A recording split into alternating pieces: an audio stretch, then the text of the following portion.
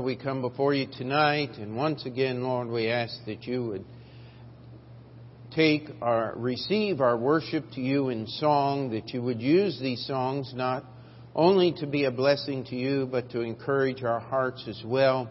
I just ask for ability to teach tonight, and Lord, it would give us strength, encouragement, and confidence in your word and in your will in our lives. We ask you to work that you may be glorified. In Jesus' name we pray. Amen. You may be seated. And I apologize in advance. I don't have an outline to hand out tonight, but would like you to follow along with me through God's Word. And the subject I would like to cover tonight is one that you hear about just all the time. Signs and wonders. It doesn't matter where you go. In fact, when I was talking to the family at the funeral home, everybody's got, when you start talking about the Bible, they're going to tell you what they know, and invariably, something everybody knows about. Certainly, this is the end times. The signs are there. The signs of the times are everywhere. Even the line out of a song. And as I was just pondering, we're not in an actual series now. And we mention this all the time going through the book of Acts, because in the book of Acts there were actual signs and wonders repeated in the lives of the apostles. And people want to argue about why those things don't happen today.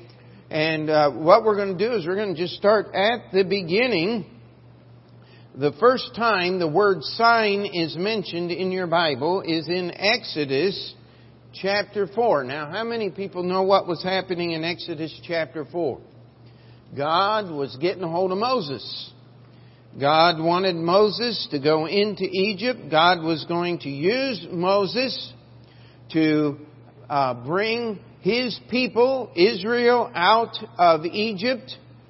And God was talking with Moses and calling him. And so as we have this idea, you have to understand Israel was now slaves in Egypt. They had been there for generations. There was no regular worship. There were no written scriptures. The only thing that they had was tradition from Abraham. And part of that tradition was the circumcision of all the male children. That happened in the land of Egypt. But when they wandered in the wilderness, they did not take care of that as they should. And when they entered the promised land, that was the first thing that was done. And so I want you to understand that there was a translation of information about God and who God was and what He had done. And even though the children of Israel were enslaved, they still, in their pain and their suffering, who did they cry to? They cried to God. We do not know exactly how many years the children of Israel were enslaved, but 1 year would be one too many. Wouldn't you agree with me on that? And so it may have been a generation or more that God allowed them to pray and seemingly did nothing. God is very good at that. Being very quiet, and everything is just going crazy all around us. How many of you have ever been there? And it seems like God is very quiet. And you get right up to the last minute. Something has got to happen right now. And God's right there on time. Everything works. How many of you have ever had the privilege of being there? You know what God's doing? He is stretching your faith. And it's really easy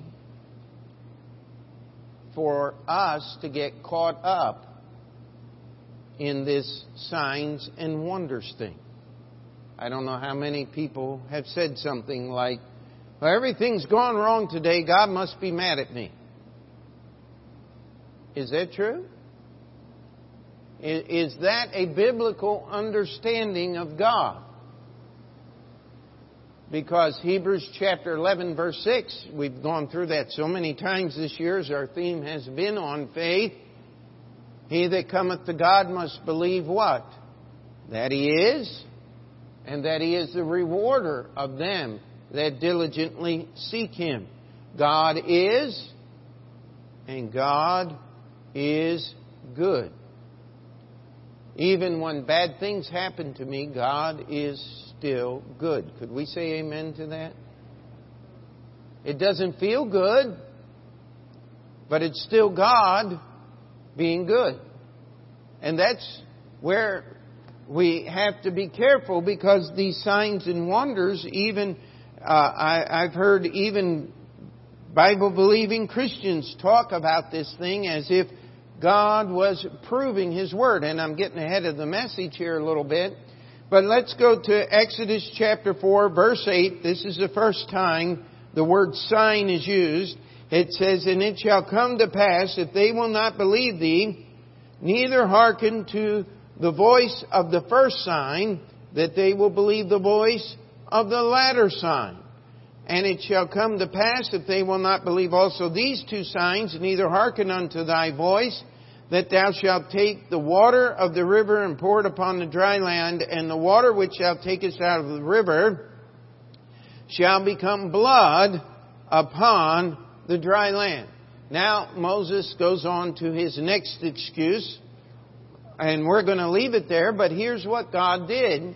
Moses asked God a question, and he says, "Who are you?" And they're not going to believe me. They're not going to say. Verse 1, let's just read it. "And Moses answered and said, But behold, they will not believe me, nor hearken unto my voice, for they will say, The Lord hath not appeared unto thee." And then God gave Moses these signs. He took his rod, which was a piece of wood. He threw it on the ground, and it became a serpent. He grabbed it by the tail, and it became a piece of wood again. Can I challenge you? No magician in the history of mankind has ever accomplished that. And yet, when Moses went to Pharaoh, it said every one of Pharaoh's magicians cast their rods down and they became serpents. Now, here was the story from what we understand about history, was the Egyptians had cultured a snake, had raised it, domesticated it, and when you held it a certain way, the snake would be very rigid, and when you dropped it on the ground, it was an illusion. You see, there's a difference between an illusion and a miracle. We call them magicians because we like to believe that he's really pulling the rabbit out of the hat. Now, how many of you believe he's really pulling a rabbit out of the hat? I don't know where he got the rabbit. Looks good. My wife and I were joking the other day that we got a little video of her uncle who's now with the Lord. And he had a little trick. And he called it the egg bag trick. And he would take the egg, because he was from West Virginia, it's not an egg. And he would put it in the bag, and he would smash the bag flat and turn it outside, and there's no egg in there. And then he would explain how he did the trick. And when he was done, you were more confused than when you started. I mean, he was just really good at hiding the egg. And but that's not what Moses did. Moses had a sign. He had a real wood rod that became a real snake that became real wood again. And then God said, if they won't believe that one, try this. Put your hand in your bosom. So he puts his hand in his coat like this, and he pulls it out, and his hand is covered with leprosy. Now, leprosy was a death notice. It was far more serious in those days than cancer is in our day. If you had leprosy, you were going to die. Maybe it's going to take 15 or 20 years, but you're going to die. And you're going to die from leprosy, and it's going to be a horrible, slow, painful, terrible death. And so Moses sticks his hand in and pulls it out, and it's leprous. He puts it back in and pulls it out, and it's normal. And no, he didn't go down to the local manufacturer and get a movie prop made that he could stick in his coat and pull his hand out and make it appear that way. It actually was. And God said these were signs. Now, number one, in the first place, to whom were these signs directed? They were directed to God's people that already claimed to believe in God, who were the physical descendants of Abraham, who were trying to worship God as best they could, as Abraham did. They did not have a written word. They did not have all of the things that we do today. And so God gave them signs. Here's what those signs were to do. Number one, they were to prove that Moses was the man of God. Because Moses did these miracles that God gave him as a sign to say, Moses is God's prophet. Number two, it was to verify, it was to certify that the message that Moses had came from God. Amen? And this should not be astounding to anyone here tonight. But the third part was, now that you have a messenger from God, now that you have a message from God, there's something that you're supposed to do. There is obedience to the command. That is the pattern of the signs. And everywhere you see them in the Bible, you're going to see these things. They prove that the messenger came from God. They prove that the message is of God. And they prove that there's something that you'd better do. There is obedience required. Now, let's go to Exodus chapter 31, and we're going to see this used just a little differently. Exodus chapter 31. There were many signs and wonders. They were given to Pharaoh. But let me ask you a question. Did the signs and wonders do Pharaoh any good? No, he died in the Red Sea with the rest of his army. There were some of the Egyptians, a mixed multitude that were part Jewish, part Egyptian, that followed the children of Israel out of the land of Egypt. But the signs and wonders had their primary impact on the children of Israel, on God's people, to believe His Word and to follow Him, until they stood at the Red Sea with Pharaoh's army at their back. Well, that should have proved something until they got 3 days into the wilderness and didn't have water. And then they were complaining. And even 40 years later, they ran out of water after God had supplied it so many times and frustrated Moses to the point that he struck the rock instead of speaking to it as God said, and was not allowed to enter into the promised land. You see, signs and wonders will only take you so far. Once the message and the messenger has been verified, that's where it stops. Signs will not compel your obedience. That's a choice you must make based on faith. And this is one of the reasons why we say we have one Bible. There's no contradiction between Old and New Testament. Faith is obedience to God's Word as it is revealed. Moses was not responsible for understanding the death, burial, and resurrection of Jesus Christ. Hadn't happened yet. Adam wasn't responsible for keeping the Sabbath. By the way, neither was Abraham. Because God had not set up an ordinance in the law that says, thou shalt keep the Sabbath day. And this study, and we're not going to take time to go into that tonight, we call that dispensationalism. Dispensationalism, just a big word for a method of Bible study, for rightly dividing the word of truth, for being able to separate things and being able to reassemble them in a harmonious fashion so that we can see the plan of God. But here in Exodus chapter 31, we're going to go down to verse 13. Well, let's start in verse 12. And the Lord spake unto Moses, saying, Speak thou also unto the children of Israel, saying, Verily my Sabbaths ye shall keep, for it is a sign between me and you throughout your generations, that ye may know that I am the Lord that doth sanctify you. Ye shall keep the Sabbath, therefore, for it is holy unto you. Every one that defileth it shall surely be put to death. For whosoever doeth any work therein, that soul shall be cut off from among his people. 6 days may work be done, but in the seventh is the Sabbath of rest, holy unto the Lord. Whosoever doeth any work in the Sabbath day, he shall surely be put to death. Wherefore the children of Israel shall keep the Sabbath, to observe the Sabbath throughout their generations for a perpetual covenant. Verse 17, twice it is a sign between me and the children of Israel forever.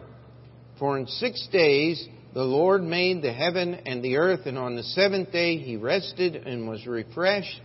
And He gave unto Moses, when he had made an end of communing with Him upon Mount Sinai, 2 tables of testimony, tables of stone, written with the finger of God.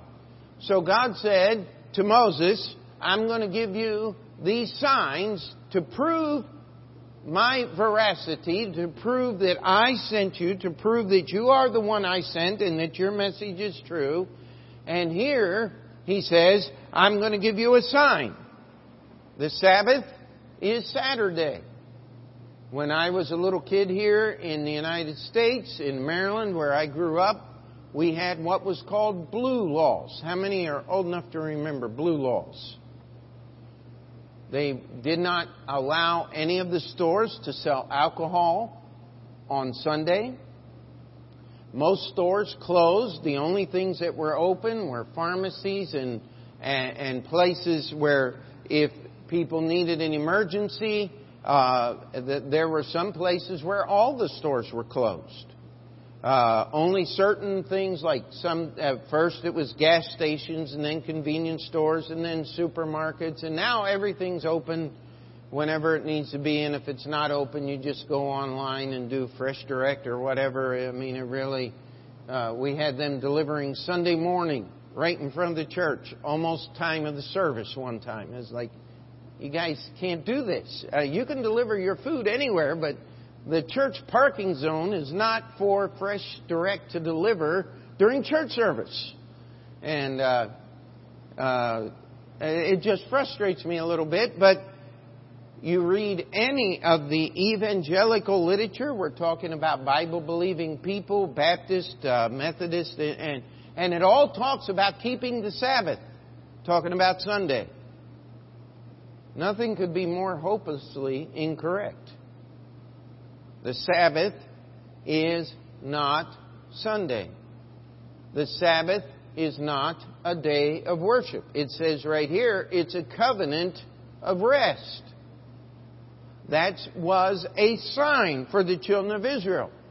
It was to separate them from all of the other peoples that lived in the land. How many days does the average person work in New York City?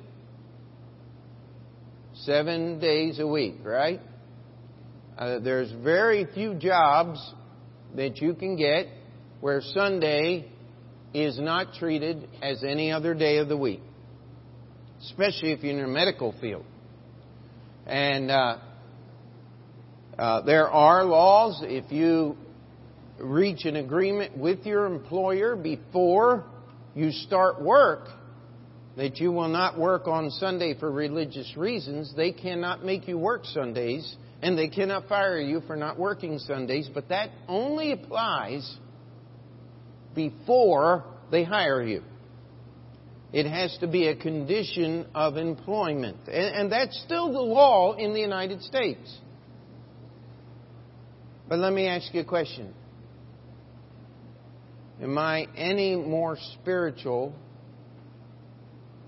if I don't work on Sundays? Well, if you sleep in and don't go to church, what good does it do you, right? But my spirituality is not measured in the hours or the days that I work, but I need to set priorities, amen? And if it's all possible, I need to be in church when church has services. And that's something that we need to work at. But here, the Jewish people had a sign.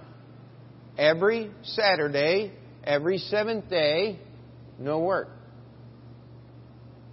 Ladies, how good would it be in your home if you were not allowed to light the stove for 24 hours starting at sunset Friday to sunset Saturday? How many husbands would be happy to eat cold food? And the microwave is included. By the way, if you lit a candle, you were kindling a flame. And so the only light that you were allowed on the Sabbath was that of sunlight. You see, the Sabbath was never intended to be a day of worship. That was supposed to be every day. The Sabbath was a day of rest, and it was a sign to the Jewish people. What did it do? It reminded them that there is a Creator, number one. And number two, that Creator cares about me because He wants me to rest. And number three, it reminds me that I'm different from everybody else. That I don't operate just the way the world operates. I obey God, and He said we're not to work on Saturday, so we don't work on Saturday. Now we have one more sign, and that's in Joshua chapter 4.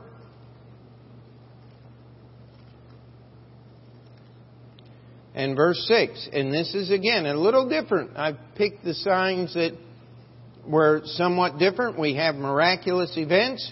We have the keeping of the Sabbath. And now we're going to have a pile of stones. In Joshua 4 and verse 6, it says that this may be a sign among you that when your children ask their fathers in time to come, saying, what mean ye by these stones?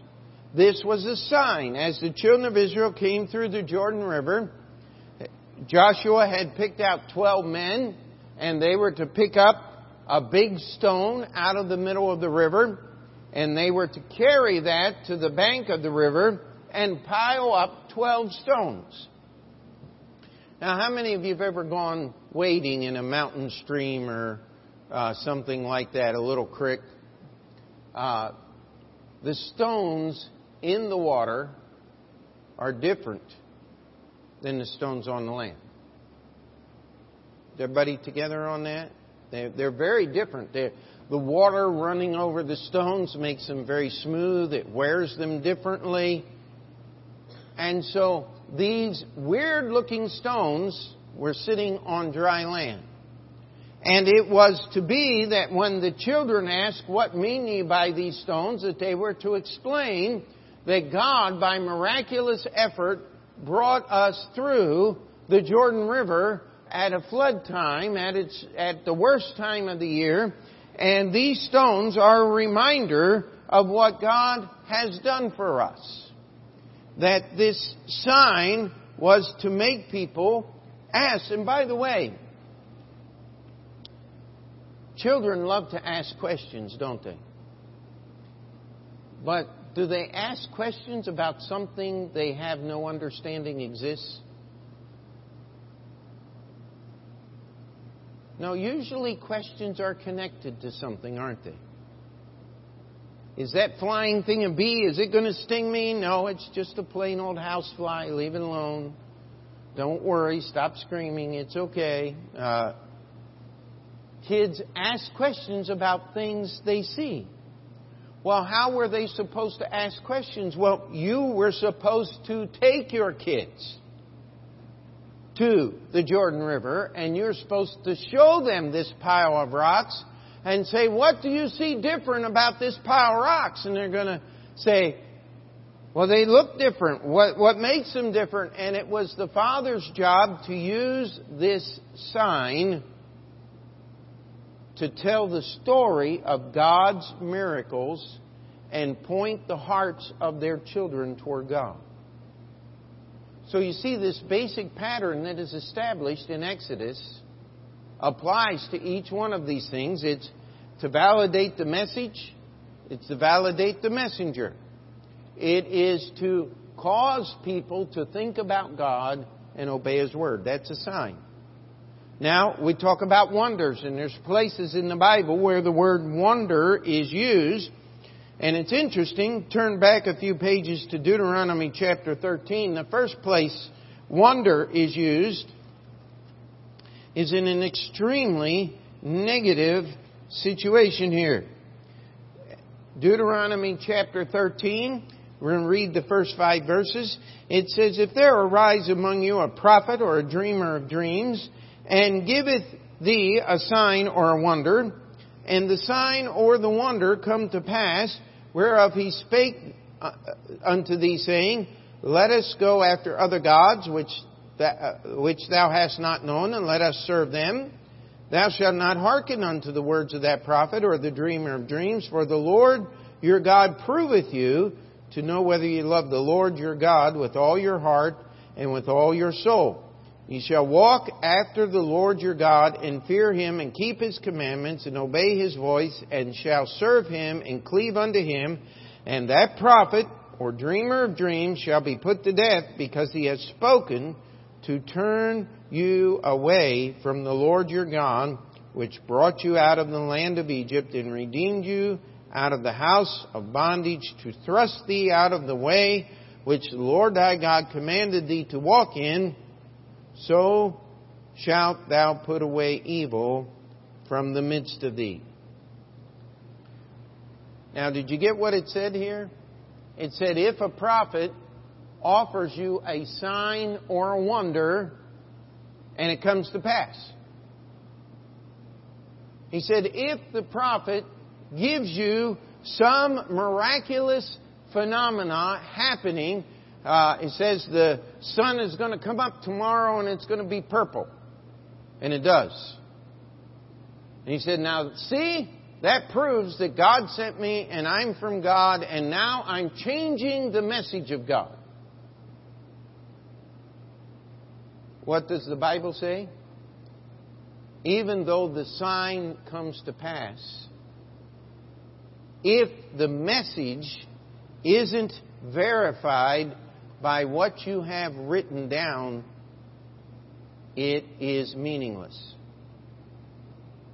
Are we still together on that? First time the word wonder is used, it's used with sign here. But a wonder is something that makes you stop and think. Some of you are old enough to remember, well, maybe not in this group. I'm not. I just read about it. Jeane Dixon prophesied the assassination of John F. Kennedy. How many of you have heard that story? She claimed to be a witch, and she claimed to be able to foretell the future. And she warned in a very public way. She said, President Kennedy, if you go to Dallas, you're going to die. And he did. And all of a sudden, everybody, wow! Well, somebody went through all the predictions that Jeane Dixon made and found her to be about 19% accurate. That means out of every 100 things she said, 19 came to pass, and 81 of them she was wrong about. And yet, she is the most accurate witch in the known history that we know about. You know what God said about His prophets? 100% accuracy. That's why Micaiah, as they were dragging him out from the presence of Ahab and Hezekiah, he said, if he comes back in peace, hearken unto my words. He was saying, listen, if Ahab comes back, I'm not a prophet of God, and you have the right to put me to death. But Ahab's not coming back because God said he's not. And he did come back, dead, just like the prophet said. But just because somebody says something that comes true doesn't guarantee that they came from God. You see, the guarantee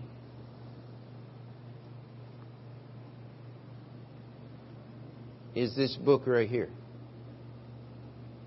You have to check the wonder by the Word of God. You have to check the sign by what's written down. And if there's not a drawing of your attention to the Word of God, if there's not a total agreement of what is in the Bible, then it's a false sign and a false wonder. Let's go to Psalm 71. Most people believe this psalm was written by David, but it really does not matter, the authorship of the psalm. The truth is very plain, and I think just read verse 7 here of Psalm 71. The writer of this psalm says, I am a wonder unto many, but thou art my strong refuge.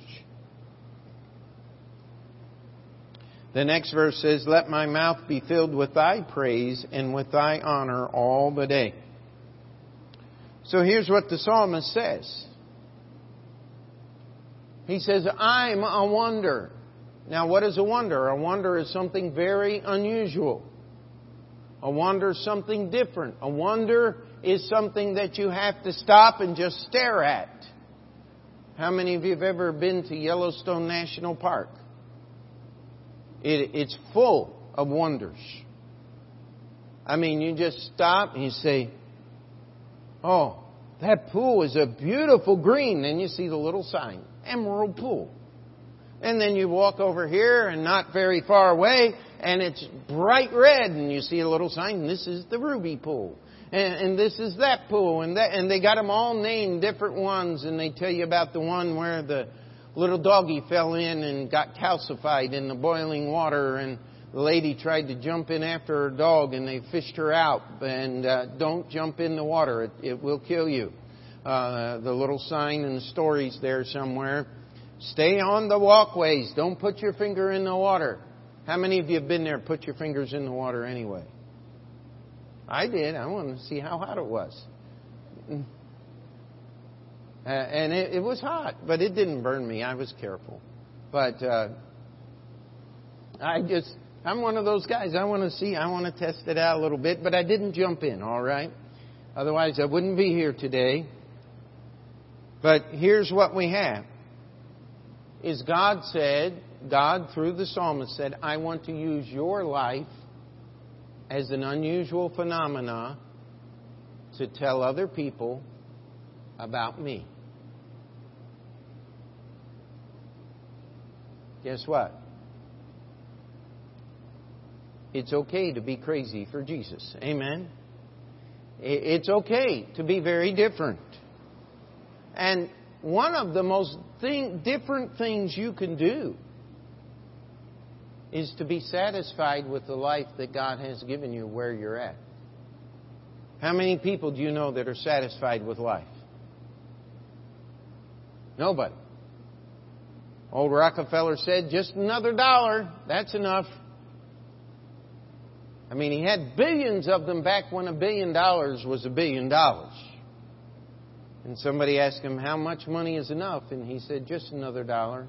No matter how much you have, it's not enough. You always want more. We've got people trying to prove all kinds of things, but and this led to many years ago coming up with a thing called lifestyle evangelism. You just live your life before the world, and the difference will bring other people to Jesus. Well, you see, that doesn't work in New York City at all. Because you're going to meet so many weirdos of so many different stripes. You've got to open your mouth and explain that the reason you're weird the way you are is because of God, and it better be good. Amen? No, don't walk around with your lip dragging on the ground and sad and doom and gloom and all depressed about life and say, well, I love Jesus. Don't do that to God. Don't blame your ridiculous behavior on God. Let me tell you something. He wants to use us as a wonder to tell the people in this world how good God is. I'll tell you, I've been able to tell the story of Union. And people wonder, where in the world did you get all that money? Oh, God provided. Why? Because He loves churches. Amen. Listen. God wants to make your life a wonder. He wants to put you on display. Read Ephesians chapter 2, and we got to keep moving. And so we do have false wonders and false signs, but there is a true one. Now, in Deuteronomy chapter 28, God is warning the children of Israel of all the evil that is going to happen to them if they disobey His word. And then here's what He says in Deuteronomy chapter 28, verse 46. It says, and they shall be upon thee for a sign and for a wonder, and upon thy seed forever, because thou servest not the Lord thy God with joyfulness and with gladness of heart for the abundance of all things. Here's what God said. He said, I'm going to bring my judgment. Read the preceding verses later. And I mean, it's a horrible list of things that God has pronounced against His people Israel. And every one of them has come true. Because they chose not to follow the Lord and His word. God said, I'm going to use that for a sign and a wonder. How many of you remember the story of Hezekiah? 2 Chronicles 23. He was sick unto death.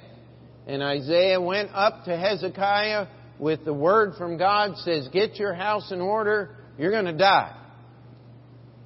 And Hezekiah turned his face to the wall and he prayed and he prayed and he wept. And it said, before Isaiah got out of the king's house and into the courtyard out beside it, God came to Isaiah and He said, turn around and tell Hezekiah he's going to live. And Hezekiah asked for a sign, and God gave him a sign to prove that he would live. And they said, lay a lump of figs on the boil, and you're going to recover, and you're going to go back, and you're going to worship the Lord. News traveled from Jerusalem to Babylon of Hezekiah's healing. Now stop and think about that in a day when there was no electronic transfers at all, no radio, no telegraph, no nothing. And yet the message of Hezekiah's illness and his healing had gone the whole way from Jerusalem all the way up what they call the Fertile Crescent down into Babylon, to the king of Babylon, who sent his servants to inquire about this great sign that had happened, that Hezekiah was ready to die and he had been revived. And what did Hezekiah do? He showed them the riches of his kingdom and the storehouse of the temple and all of the great things that he had and his power, and not one word about God. Oh, I'm sure he said the Lord healed me at the end of his wonderful testimony. But here's what the Bible says. It says, howbeit in the business of the ambassadors of the princes of Babylon, who sent unto him to inquire of the wonder that was done in the land, God left him to try him, that he might know all that was in his heart. God left that wonder happen so that good King Hezekiah, and he was a good king and he served the Lord, but it could be shown that his life was not all about God. There was a big portion of it that was all about Hezekiah. You know what? God uses these things to bring forth His Word, both good and bad. Sometimes God allows false signs and wonders to happen to make sure that your faith is not in signs and wonders, but is in God's Word. Signs and wonders only function to take your attention to the Word of God. Anything other than that, you're going to get in trouble. Now we get to the New Testament, and I'm just going to read a few verses. Acts chapter 14, talking about Paul, it says, "Long time therefore they abode, speaking boldly in the Lord, which gave testimony unto the word of His grace, and granted signs and wonders to be done by their hands." Paul, again, is speaking Romans 15, verse 19. He says, "Through mighty signs and wonders by the power of the Spirit of God, so that from Jerusalem and round about into Illyricum I have fully preached the gospel of Christ." As he was reprimanding the Corinthians, he said, "Truly the signs of an apostle were wrought among you in all patience, and in signs and wonders and mighty deeds." In Hebrews chapter 2, as it's giving a summary of God's revelation to mankind through His prophets, it says, "God also bearing them witness, both with signs and wonders and with divers miracles and gifts of the Holy Ghost, according to His own will." We're not afraid of the fact that they spoke with other languages in the book of Acts. But we're not going to swallow that what goes on in the modern day Pentecostal charismatic church is from God. Because it's not. The apostles wrought real miracles. People were healed, that were sick, that were blind, that were dead, brought back to life. What goes on in a Benny Hinn outfit is not what went on in the book of Acts. And here's why.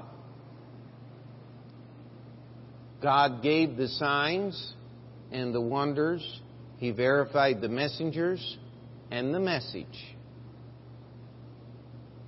After that's been done, what purpose do you fulfill in re-verifying the verified message? Except to cast doubt upon the verification process that happened before. You see, that's why God gave those signs and wonders to people who didn't have one of these. But now that you have one of these, you don't need a sign. Somebody said, "Well, I just felt like the Lord said to go to church on Sunday. God gave me a sign. I got one of your tracts, so the Lord must want me to come to church." You know what? You don't need a sign to come to church on Sunday. The Bible already takes care of that in black and white. Read Hebrews chapter 10. Amen? You don't need to have a sign to get saved. I like some of those old bluegrass songs, hillbilly songs they call them. And if you don't, that's your business. But I don't like the words to some of them because some of them just aren't right. And they need to get an education and said, "I know Jesus loved me because I saw Him standing there." Well, no, you're not going to see Jesus at the foot of your bed. I'm sorry. Somebody said years ago they made a big deal about they saw Jesus' face reflected in the clouds. How many of you have heard that story over and over again? No. The sign has been given. Both the messenger and the message has been verified. Therefore, there are no signs. But I want to tell you something. They're going to be. There are signs and wonders coming. Here's what Jesus said in Matthew chapter 24, verse 24. For there shall rise false Christs and false prophets, and shall show great signs and wonders, insomuch that, if it were possible, they shall deceive the very elect. Do you get what Jesus is saying there? He said these signs and wonders that are coming are going to be so real. You see, that's what's going to make Antichrist, when he shows up on the scene, so different than Benny Hinn and all the rest of them. And why they're going to come and fall at His feet, because they will know the miracles that He's doing is real. And they know how they do their miracles. They know how they use illusion and manipulation of mind and emotions to get their miracles done. But when Antichrist shows up, they're going to be real. You see, if you refuse to believe God's Word without signs and wonders, the Bible is very plain, you will be deceived by the signs and wonders of the Antichrist. That's why it's so important to believe God's Word today. That's why it's so important to verify. That's why we do not trust our dreams or our premonitions or our wishes. I'll tell you, there's a whole world out there, and the best way I know how to put it is, you better be careful. The world is full of voices. And you can tune in to stations and channels that God never intended you to tune into.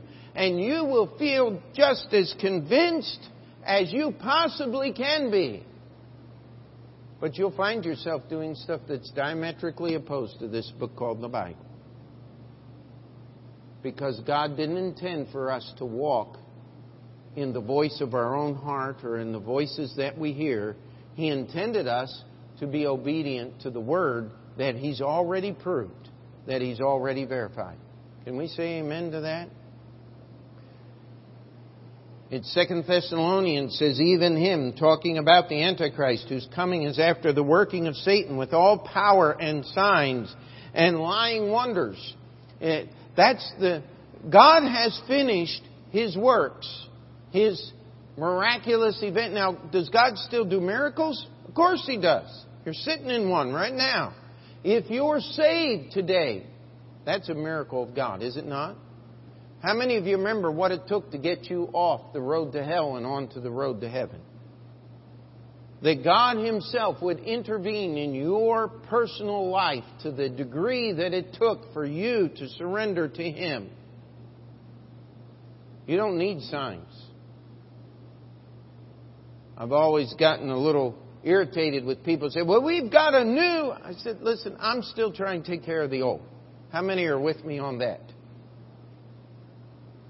If I ever get everything in the Bible done that I'm supposed to do, I'll call you. But don't hold your breath. Because I'm struggling against myself and the world and everything that is out there to serve the Lord, and it's going to take until I get to heaven to get the job done. How about you? I don't have time to waste on something new. Don't tell me how provable this is and this is some sign or wonder. In fact, it was Jesus that told the Pharisees, you're not getting any sign. You're not getting any wonders. There's no sign given to this generation except one, the sign of the prophet Jonas. Because everything Jesus did was in accordance to the Word of God. All they had to do was get out their scrolls and match Jesus up. In fact, He looked into their face and said, which one of you accused me of sin? Now, He was talking to the Pharisees. The guys that had gathered together with the Herodians, Herod's secret police, we might say, trying to plot Jesus' death. And Jesus looks at them and said, if you can judge me anything wrong that I have done, speak it before this entire crowd. Who would like to say that? I'm not going to say that. Because there might be somebody that comes up and says something. But Jesus could say that because He had never sinned. You see, signs and wonders will not bring faith. Faith is a choice you must make in response to God's words. If you want verification of God's words, that's where the signs and wonders come in. If you want to be pointed to God's words, I wish I had $1 for every person that said, how do you put up with 12 kids? I can't stand one. I say, well, you know, sometimes I think God gave us all these kids just so that we could say, God provided. God allows us. It's by God's grace. And if He didn't give you 12 children, then don't say that. Amen? Because that's not your testimony. But you'll have another one. Because God wants you to have a testimony of His grace. He wants to do things in your life that make people wonder about how good God is. And I don't need to have diamond pinky rings and drive a Ferrari to tell you how good God is. Because either one of those things would really be stupid around here now, wouldn't it? Somebody might cut that finger off and I needed to hold a hammer. Amen?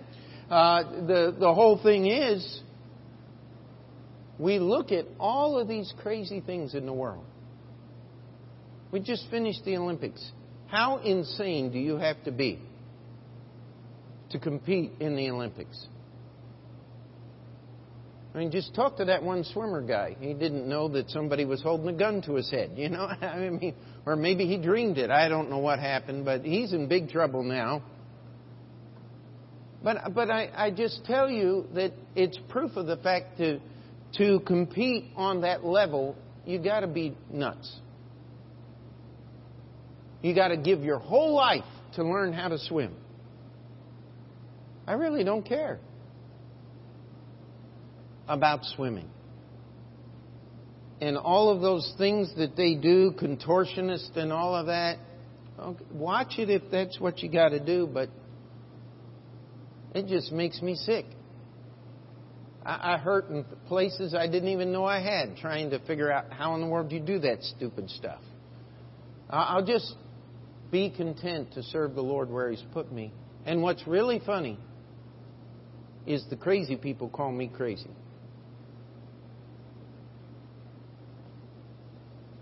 Thank you very much. Maybe God is using me for a little bit of a wonder. I would love to be able to do that. Give a testimony of the goodness of God. He wants to do that in everyone's life here. And He'll do it if you let Him. Signs and wonders. We have them to verify the book.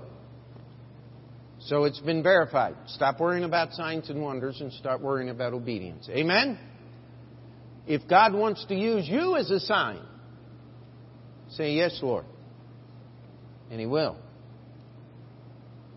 But remember, signs and wonders are no guarantee of the truth.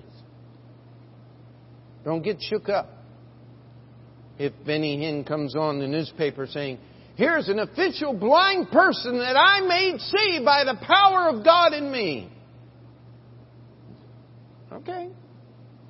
You know what? You're so wrong on so many things that the fact that you could perform one real miracle, which you never have in all these years, is not going to faze me or change my mind one little bit. You see, it's in the Word of God. Amen? Let's pray. Dear Heavenly Father, we come before You and we thank You for Your Word. We thank You that we can trust it. We thank You that You have verified it and proven it to us beyond any shadow of honest doubt. But Lord, my main prayer tonight is that we would be willing to be made a sign and wonder to our generation. As the psalmist said, I'm a wonder. I'm something that makes people think.